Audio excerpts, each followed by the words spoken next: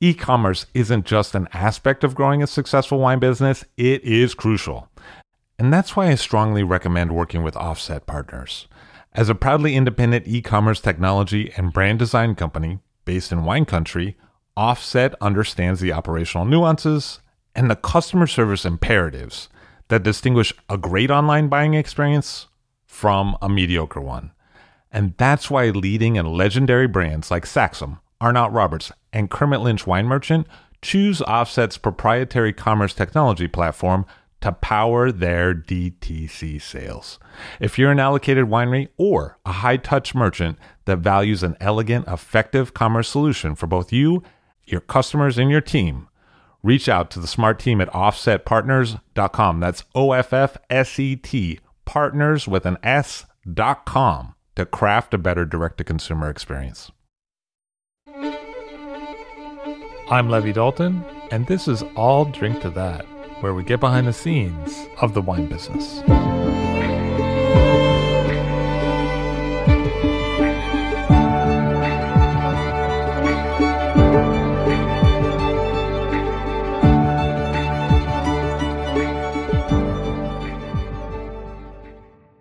Michele Smith of Brooklyn Fare Restaurant joins us today. Hello, how are you? I'm fantastic. How are you? Great to see you. It's great to be here. Thank you. So you have a pretty exciting role. You're the wine and service director for a 3-star Michelin restaurant that a lot of people consider to be one of the greats in America. And let's talk a little bit about how you got there. When I started there, it was in the second year that the restaurant was open. So it had already been open and running a little bit differently, but I came on in, say, June of 2010.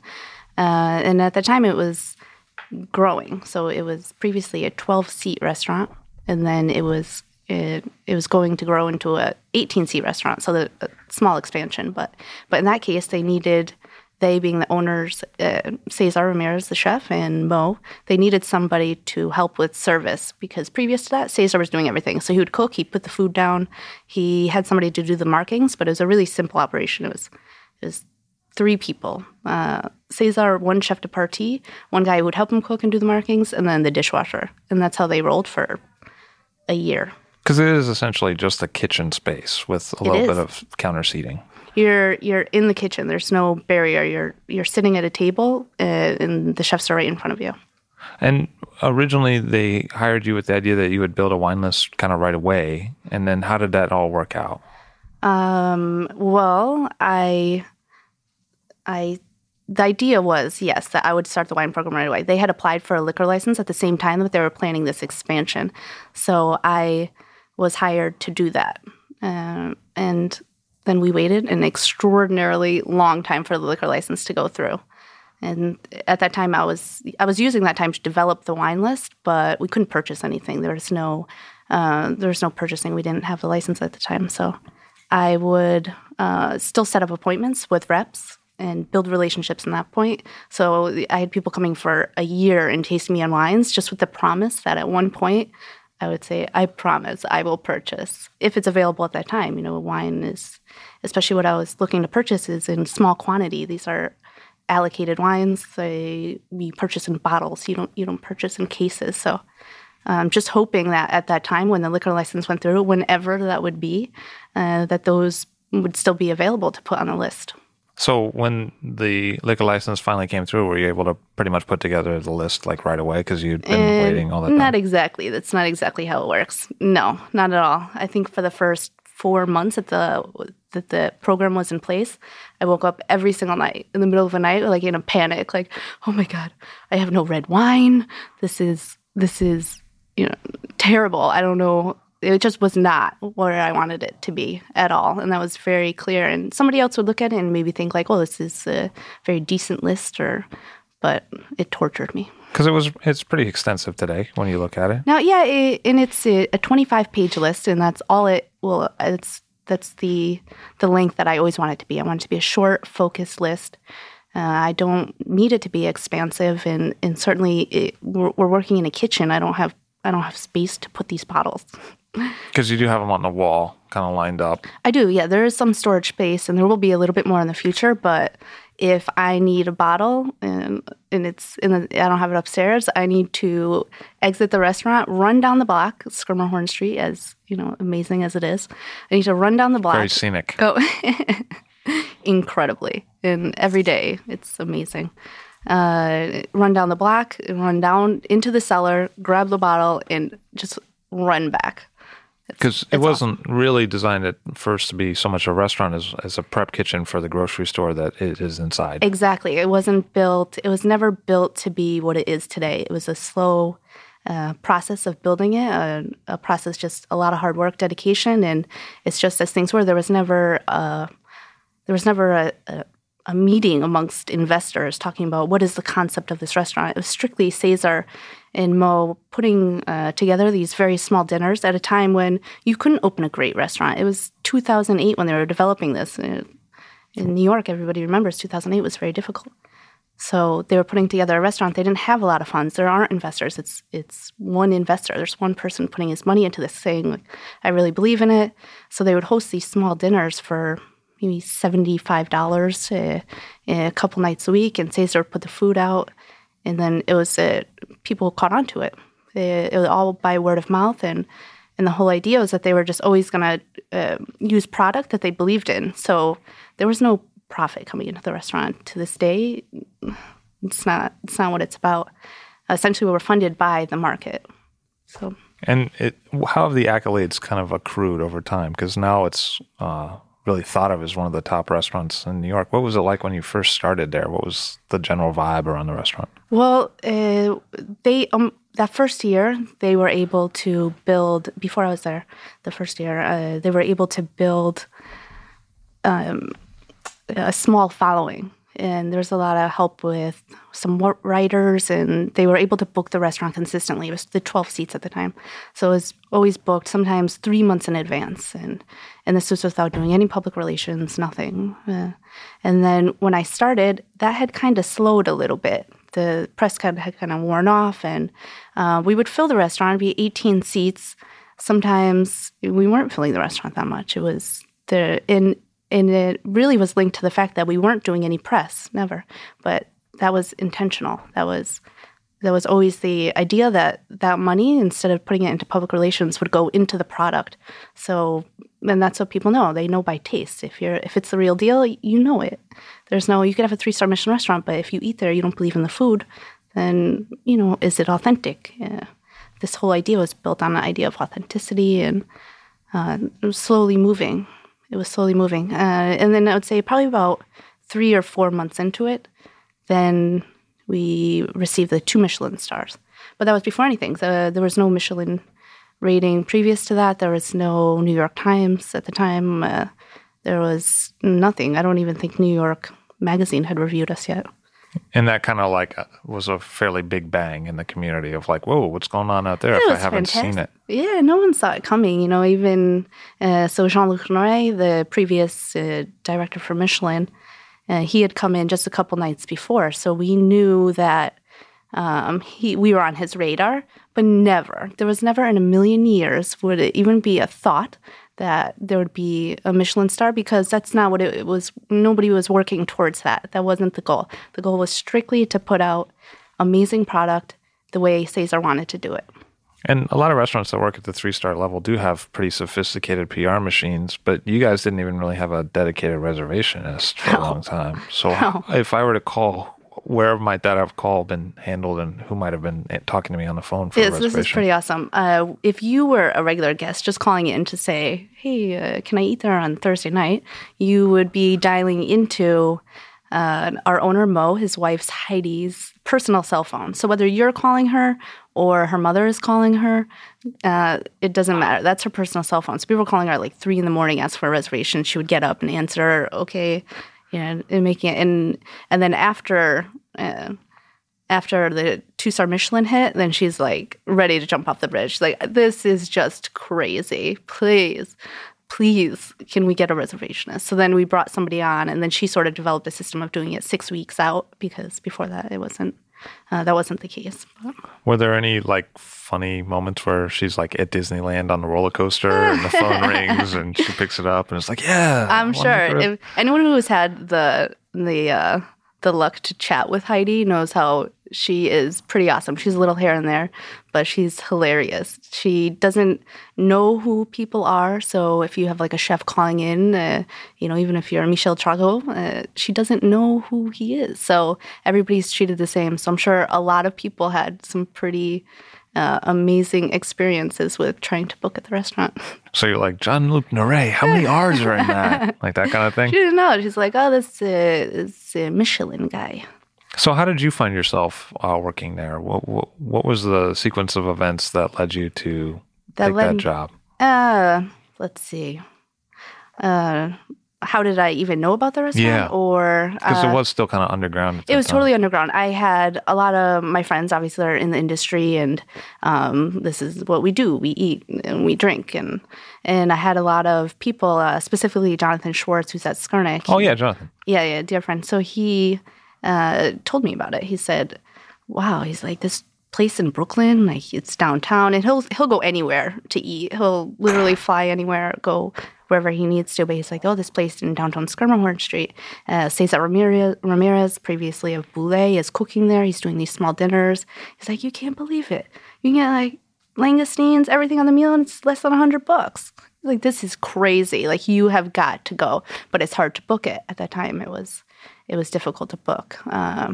So he told me about it, and then another friend at Skurnik had said, look, they're looking for a wine buyer, someone as like a service and to put together a wine list. Because previously it had been kind of like BYOB, like people would bring their own bottles. It was BYOB until just last January. So people were always bringing their own wines. When they would even serve themselves, everything. And that was until last year, everybody was serving themselves. And when you met Cesar, how did that go down? I mean, what was your introduction? He's funny. He's a character. So he had called me. I sent in my resume, and he called me right away. Within like a day or two, and then left a message, but I wasn't able to pick up. So within 3 minutes, he called me back and left another message. And he said, hey, look, I just called you. You didn't pick up your phone. I'm trying to get a hold of you. Please call me back. I'm like, no problem. Okay. So I called him back, and then we chatted a little bit, and I hadn't known him at all. I did not know Cesar. I've never met him. Honestly, I never even ate at Boulay. But he asked me to come in, so I met him in this prep kitchen on Schermerhorn Street, and I walked in, and at the time they were just using it as a prep kitchen. I couldn't even understand in my mind how at night this turned into a restaurant. I didn't get it, but we chatted for a while. He told me what he was looking for. We talked probably for about 3 hours. And really? That's a pretty long first interview. That's Cesar. He just kept talking, and we're going back and forth. Because I've actually never heard him talk, and I had dinner there. You know what I mean? Really? Like, I think he comes and goes. Like, yeah, he'll chime in. When he has something to say, he's going to say it, and he's going to talk about it. And if he has nothing to say, he's not. But yeah, you can get in a conversation for a couple hours sometimes with him, and that's what we did. We chatted and went back and forth, and he said, "Okay, great. Well, you come in for dinner." And that's what I did. I followed it up. At the time, it was BYO. I came in by myself. I sat at the table, and it was just all these other groups of people, and it was funny. People were just walking in with like 5 bottles of wine, magnums, everything, between a party of 2. I'm like, what are these people drinking? And it was a fish restaurant even at the time. It was a lot of sashimi, and it's changed, and the menu's been tweaked. And how is the menu now? What's it like now? The menu is based on Japanese product. And as I was saying earlier, the whole idea is to source the best products from all around the world. Wherever they may be, it's always a pursuit of high quality. These even if you look at Japanese fish, you find some are better than others. And what's it like working with Cesar just day to day? I mean, what's his personality like in that fairly confined space? Cesar is entertaining. We've grown now. We work together. We spend 75 hours a week together, 6 days a week. I talk to him on Sundays when I'm not at work. We've grown very, very close. And but it wasn't always that way. We joke about it now, but it was in the beginning. It was for us. It was a struggle to get along. We're very very strong personalities. We have very strong views about how things should be done, and we'll work hard to put those into place. And sometimes he and I were working against each other. I'm sure he fired me at least 5 times while I was in the center working service.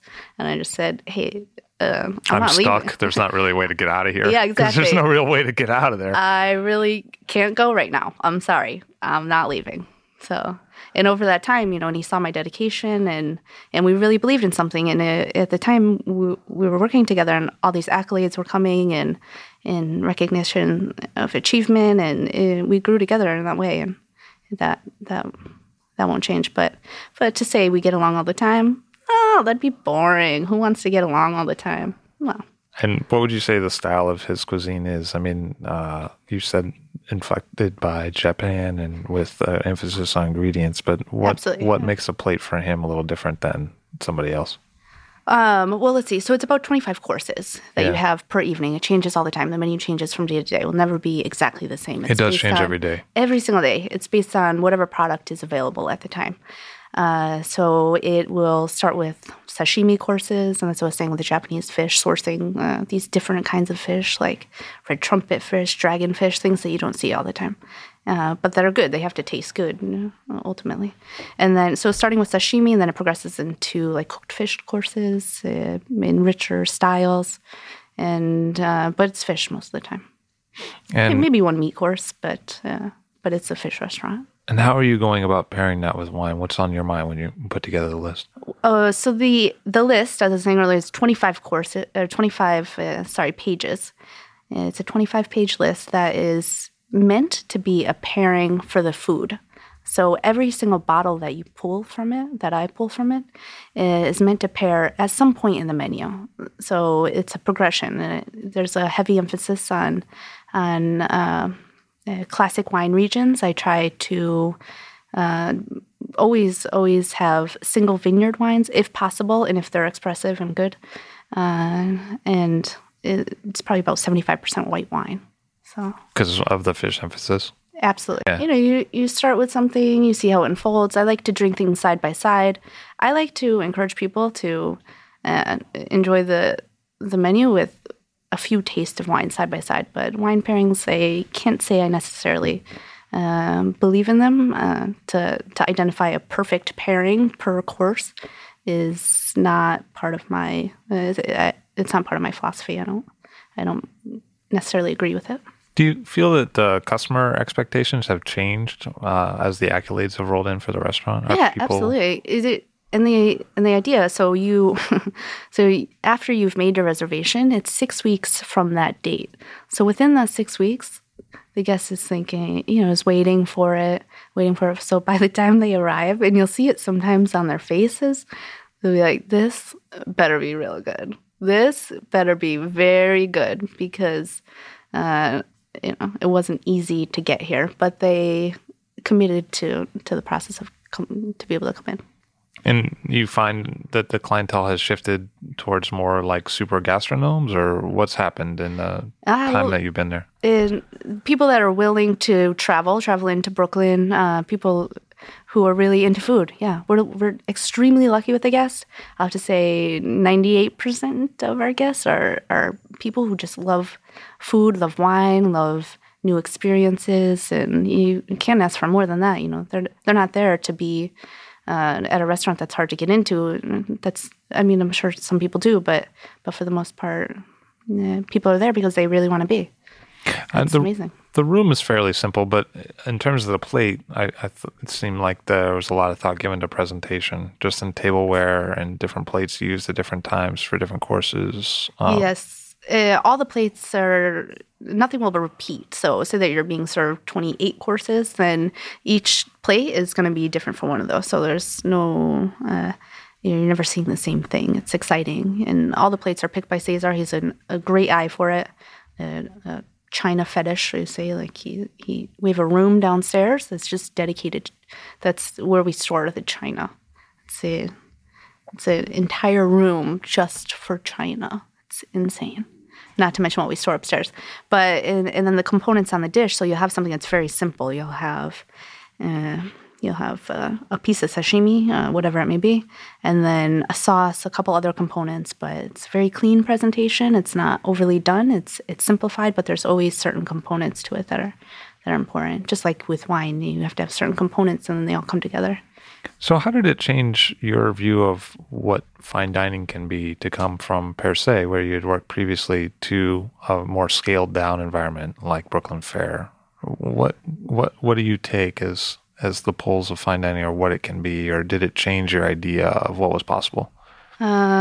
No, I think everybody should determine on their own what they believe it to be, and that's the time that we're in. And like I said, we never set out to be a 3-star Michelin restaurant. We strictly just based it on product. We just did it the way that we wanted to do it. We didn't compromise at any point. Put a lot of hard work and dedication, commitment into this, and really believed in it, and just committed to that idea of authenticity, and that's it. And just being the real deal. And we did that without a wine list. And certainly not everybody was happy about that. That's understood. But, that was the case. Now we have wine, and it's even better. So how did you get there originally? You went to school at Pace. Yes. I moved to, I'm from Connecticut. I moved to New York in 2000. And then I started at Pace University. I didn't know what I wanted to study. I just knew I wanted to live in Manhattan. That was my entire goal in life, and then I figured I'll figure it out after that. So there I was living in Manhattan. Fantastic. And then 2001, I moved to downtown Brooklyn, continued to go to school at Pace, and then September 11th, 2001, everything was there. It was right in front of me. So it had an impact on me, I'll say. It had a large impact. I went to school. I decided, hey, man, what's going on in the world? I got to figure this out. Like, what is going on? So I declared my major international relations, started studying politics, and then it came, I got an opportunity where I was able to travel extensively. So I took it, of course, and this was my opportunity to figure out what was going on out there. Because it seemed like a weirdly contentious world suddenly with 9/11 happening? Well, maybe without even knowing it or realizing it, but I was in the middle of it. My school was shut down for quite a while because it's only a couple blocks away. The World Trade Center was my view from my bedroom window before that. So things were different. Things changed, and I had an opportunity to travel. So of course I'm going to take that. Where did you go? I started in Asia and Japan. That was a pretty amazing experience, something totally different than I had ever seen before. And even previous to that, I really will say that I didn't have a large, I wasn't really looking to travel through Asia, but once I fell in love with it. It's just insane. Then from there... Did you connect with Cesar on that later? Was that something you guys kind of had in common? Yeah, it was a topic of conversation. He has traveled also extensively throughout Japan, and that had a large impact on him. And later in his life, he came back, and his background before that was strictly French cooking. And then from there, he's like, wow, this whole philosophy of ingredients and is intriguing to him as well. So yeah, it was something that we could talk about, definitely. From there, I just traveled around throughout Asia, Vietnam. That was a huge impact. And throughout these times too, it was ability to go and eat and drink. And even I think it applies to this day that even if you can't relate to anyone else on any other level, you always have food and drink. And if you can get someone to commit to that, you can get them to commit to conversation. And this is how ideas flow. And this is how you learn. And I believe that to this day. I love to throw dinners. I love to just get everyone together. I'll invite 20 people and just say, hey, bring your own wine. Let's get together. Let's talk. Let's chat. Let's drink. Let's eat. I would truly believe in it. But so you travel around the world and you're eating what they're making and you're learning. You're picking it up. And I can't say that I learned why 2001 happened. No, I still don't know. But I picked up so many experiences along the way. And when you're there, you eat what they eat. You drink what they drink. When you're in India, actually, when you're in India, you drink whiskey. But if you're in South Africa, you drink wine. If you're in Brazil, you drink caipirinhas. Did you ever experience more hostility as an American than you were expecting on the travels? Sure. And by people my age. So not necessarily. In Asia, everything was fine. I ended up in Kenya, and there was a little bit of hostility. I remember actually it came up for me looking for food. I was walking in Mombasa, a town in Kenya, and I saw this young guy. He was my age, and he was with his girlfriend, or with a girl, I don't know. And they were sitting by themselves, and I just asked, like, oh, pardon me. I said, do you know where there's a restaurant around here I could get something to eat? And then he said, oh, you're American. Where are you from? I said, well, I'm from New York. I'm from New York. And then from there, his tone kind of changed. And then he started asking me, like, oh, so you enjoy Osama bin Laden? I'm like, wait a minute. I just wanted to, like, find a restaurant to eat. But it impacted me because he was so young. He was my age. And we couldn't relate on any level. So I picked up on that, and then, I don't know. But have you found that experience kind of helped you dealing with a multitude of guests from around the world later on? Yeah, absolutely. And it was an experience I'll always take with me. You have to try to relate to people in the way that they want to be related to. Not everyone's going to relate to you, and I'm cool with that. Like, I'm not everyone's cup of tea, and, I'm totally cool with that. But not everyone's cup of cha. Yeah, exactly. So you roll back to New York and you take up a job in a restaurant? Yeah. So finally I returned to New York after having some pretty cool experiences. And then I needed to pay for my school. I was continuing to go, so I had to pay for it. So I worked in restaurants, naturally. And from there, I was tasting wine. I had somebody was coming in and tasting us on things and giving me some sort of education. I thought, like, wow, there's something here. Like, someone was giving seminars? Yeah, informal seminars, just tasting, educating, and then from there, I wanted to learn more, and I was pretty young, and I needed to learn a lot, so I applied at Thomas Keller's Per Se in New York. How did you come across that name? Why did you end up there? The French Laundry Cookbook, which was back in the day and still continues to be a pretty, at the time it was kind of revolutionary, I guess. I mean, if you're into food, and I was reading it, and I thought, wow, this Thomas Keller guy, he's like really onto something. Like, wow, what is this? So I said, I want to work at his other restaurant here in New York. I wasn't going to move to California. So that's what I did. I applied. And they had a great wine program at the time, and still do to this day. But they had a program where they would teach classes to you, and it was pretty expansive. They had a great wine list. And that was the Andre Mack era? Yes. Andre was, when I started, Andre was the wine director. And he was like epitome of suave. He sharp-dressed man. Totally. Double Windsor, but he wore it well. This was, he could pull it out. He had a lot of style. It's just somebody that was really cool to have on the floor and to have in the wine department, because he was much different than that stereotypical Tom. Very different. Yeah. When did you look at him and go, that guy's got a future in comical T-shirts? I know. I have so many of those T-shirts. They're awesome. You never know where people will end up, but so doing it. Did you start out right away in the wine program there, or did you work your way through, or how did it go? No, I wanted to. So that's what I was saying. When I began, I was thinking like, oh, I want to be a sommelier there. I would like to be a sommelier per se. So that was my goal. And then I got there and I realized, hey, I gotta learn a lot about food too. So, and the food is very serious there, and they have their own language the way it's written. So I focused on food for a while, and then I wanted to work with wine. So I was moved into the wine department as an assistant sommelier. And there, it's pretty amazing because you're part of the job, aside from all of the cellar work, receiving all the wine, you're doing all of that. You're carrying all the bottles. You're binning everything. And it's a lot of the dirty work that's so necessary and priceless. But and also, you're able to taste everything. I was able to taste everything. 98% of the bottles that went out, it was my job to grab them from the cellar, open them, and taste it. So I tasted everything you can think of from California, a lot of California wine on the list, a lot of Bordeaux, a lot of old Burgundy, Riesling, and you name it. It was the full lineup, and I was really fortunate for that. And it's not that I liked everything. Everything wasn't to my taste, but I had a knowledge now of what those things tasted like.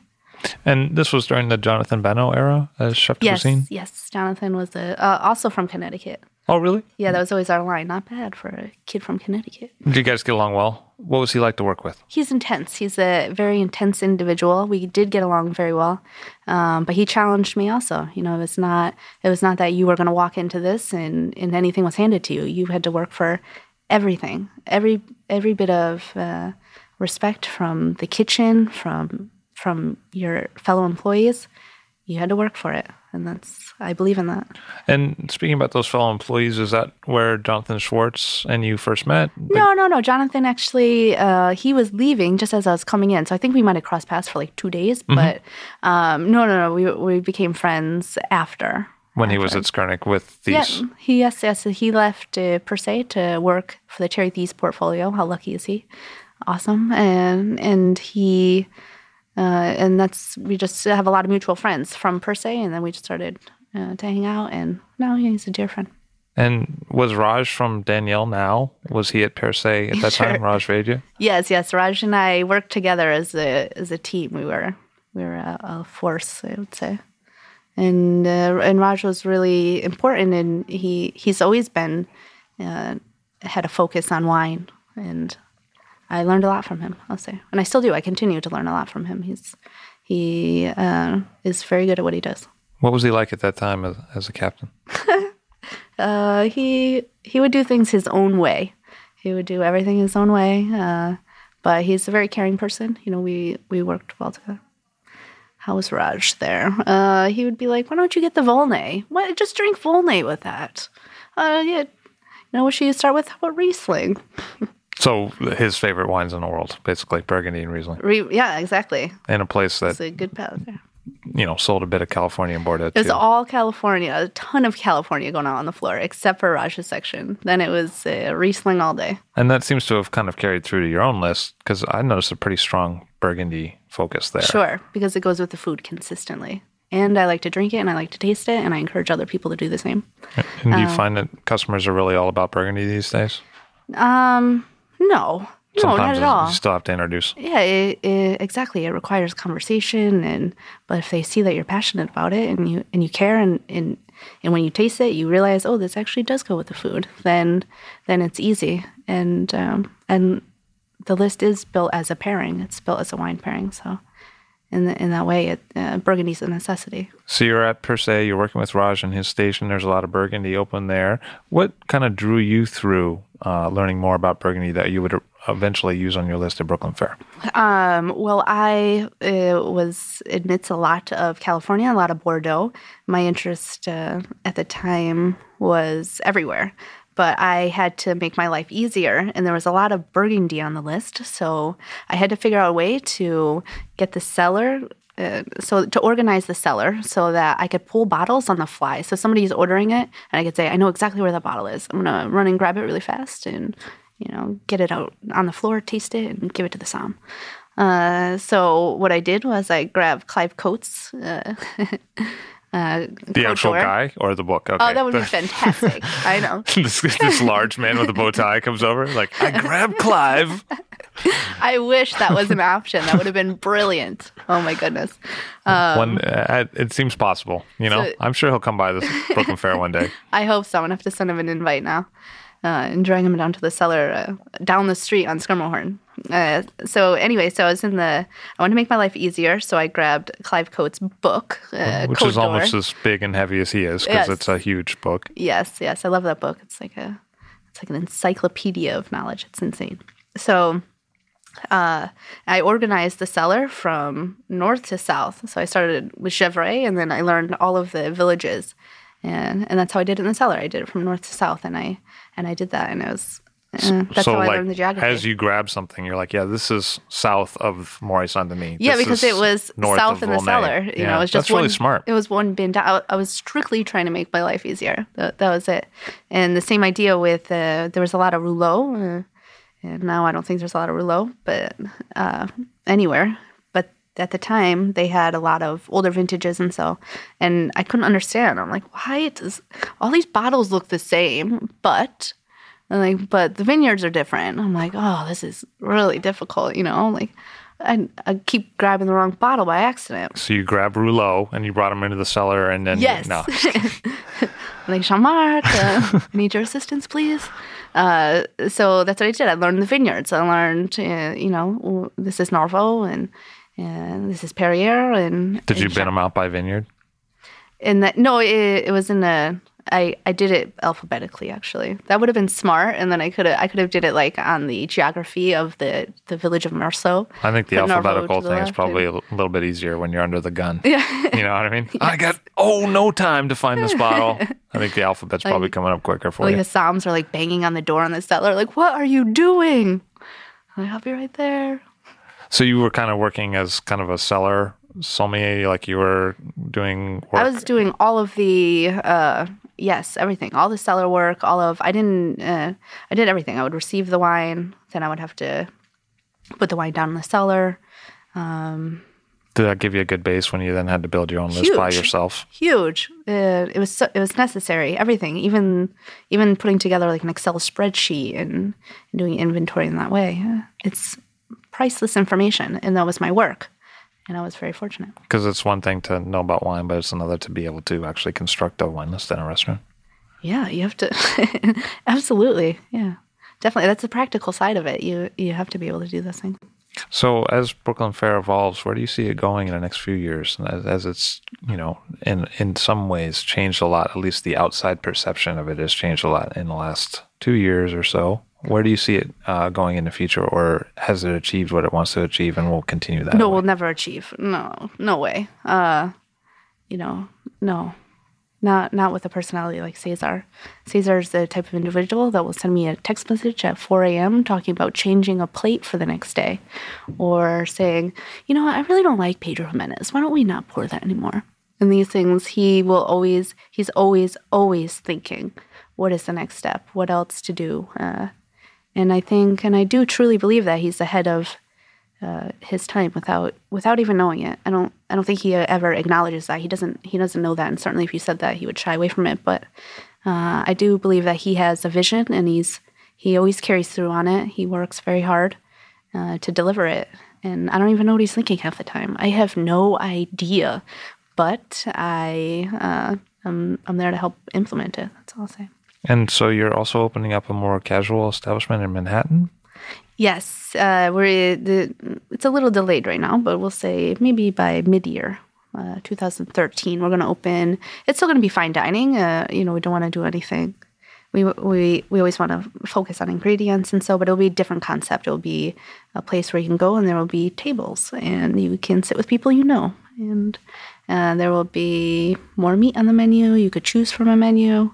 The list there, I'm working on the list there now. It's going to be focused on France. It will have a lot of California. I love what's happening in California. The wines are great. I like to drink them. So I think it's important to put that on the list. So it allows you a chance to pursue some of your other wine interests. Yes, yeah. Which is necessary. Imagine, not that I'm complaining, but I taste all the time.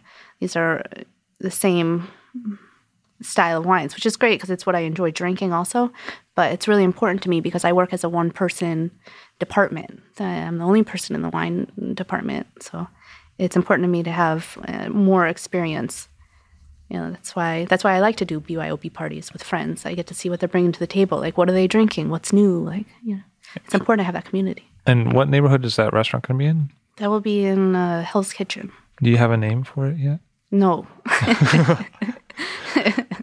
Hopefully not Brooklyn Fare. Right. Might be a little confusing. Yeah. Exactly. But you guys wanted to definitely do something in Manhattan. And yes, yeah. And that's with our owner too. He's a developer. That's what he does. He goes into undeveloped neighborhoods and he'll put things into place. Even he's from Brooklyn. He grew up in downtown Brooklyn, and then that's why he put the market there originally, so that people who lived around there would have some place to go. Yeah, because there's not a lot of grocery or even restaurant venues in that neighborhood that I could see just walking around that went beyond like franchise chains. You know what I mean? Exactly. In the neighborhood needed it at the time. And how does Cesar feel about going back to Manhattan? Because I know that he had Bar Blanc, and then he was at Boulay before that, so it's kind of a return to the island for him. Has he expressed anything to you about what that means for him? No, we haven't talked about it. I think with Cesar, he's so busy, he has his hands full with everything that he really just does things in the moment. For anybody who knows him, knows that about him, everything is very in the moment. So even if you had a conversation saying, we are going to do it this way, and then when the moment comes, it's like, just get ready to roll with it, because that's how it's going to be. And in this case, I don't really see it being any different. It's part of the adventure. It's awesome. Are there other programs or sommeliers in town that have inspired you along the way, that you've drawn inspiration from, people that you look to? Yeah, of course. And I try to, I've learned from so many people, and in New York, we're lucky. We have this like wealth of knowledge. These people are insane. It's incredible. And I always try to be surrounded by those people. And what's your favorite drinking story after a few bottles of wine in your career? Which ones stand out and when? Oh my goodness. Let's see. I don't know. If I put a scope down to this week, we'll say this week. I've had a lot of great wine. I share wine with friends all the time, so there's a lot of great wines I've tasted and drank, and a lot of bad wine along the way. But I learned from that. But I will say, so this week we had Laurent Pinceau in as a guest. Nice. Yeah, nice guy. He's hilarious. So he brought over, let's say, so in 2010 he started vinifying Montrachet. So the first bottling 2010. So he brought over now what's about to be on the market. So he said it's a quantity of 388 bottles that were made. So I don't know how much is coming on the market. But anyway, so he brought the first bottle over so that he could enjoy it at dinner, like amongst his friends. Sounds like a great idea. Sounds fantastic. I'm glad I was there that night. He already made some nice white anyway. That wasn't Montrachet. You know what I mean? Yeah, sure. Malvoisin and... really good. Yeah, fantastic. You're talking 100-year-old vine Aligote. It's a cool wine. No matter... It's awesome. It's like a unicorn. It's one of my favorite wines on the list. So... Did he know that you had his wine on the list when he came in? I didn't have a conversation with him, but yeah. He came more for the idea of the food. Yeah. He was there for dinner, to have dinner with friends, and he was with his wife, and it was a very, it was a dinner. He was just enjoying himself. So he brought this bottle, and he opens it, and he has these. Now, after everything has gone down in terms of like counterfeiting, and so he has these new high tech. I call them high tech. No one else would probably say that, but. Security measures on the bottles. So at the bottom of the bottle is an inscription that says Domaine Pinceau that sticks out of the bottle. There's these new corks. Have you seen them? The synthetic the kind of bullets. Yeah. They're interesting looking. But with his name on it, the name of the vineyard, the vintage, just as regular, but it looks high tech now, and also a lettering system or so. Or really? I didn't know. No, like how do you say? So you could tag it, you have a record of the bottle. I don't know what it's called. So anyway, so then he gives me the bottle, so I open it, and then I bring him over. Did an alarm go off? I know, I was expecting it. Secret code. I brought it back over to him. I'm like, are you sure I can open this with the regular? What should I do? It's like you're getting the MacGyver thing. It's like cut the red wire. Like back off. So then I bring the bottle over to him. I'm like, are you sure you can open this with a regular corkscrew? I'm like, I don't know how to get through this. He's like, yes, I promise you. I said, okay, you're fine. Great. So then I open it, bring him back the bottle, and pour it. It's his wine, so he tastes it. And he's like, this is disgusting. No, I'm just kidding. Something like that. And then he's like, wow, this is, I took the first sip of Montrachet in the first bottle. This is historic. He was sharing it with friends. Of Pinceau history, yeah. Yeah, exactly. This is the first bottle that was opened here. And he said, I had the first taste. And I looked at him and I said, actually, I had the first taste. That's a great story. Yeah, he was funny. He was like, oh, okay. Was it good? I said, yeah, it's legit. It was good. Michele Smith from Brooklyn Fare, thank you so much for being here today. Thank you. I appreciate it. Thank you. All Drink to That is hosted and produced by myself, Levi Dalton. Aaron Scala has contributed original pieces. Editorial assistance has been provided by Bill Kimsey. The show music was performed and composed by Rob Moose and Thomas Bartlett. Show artwork by Alicia Tenoyan. T-shirts, sweatshirts, coffee mugs, and so much more, including show stickers, notebooks, and even gift wrap, are available for sale if you check the show website, alldrinktothatpod.com. That's ILL drinktothatpod.com, which is the same place you'd go to sign up for our email list or to make one of the crucially important donations that help keep this show operating. You can donate from anywhere using PayPal or Stripe on the show website. Remember to hit subscribe or to follow this show in your favorite podcast app, please. That's super important to see every episode. And thank you for listening.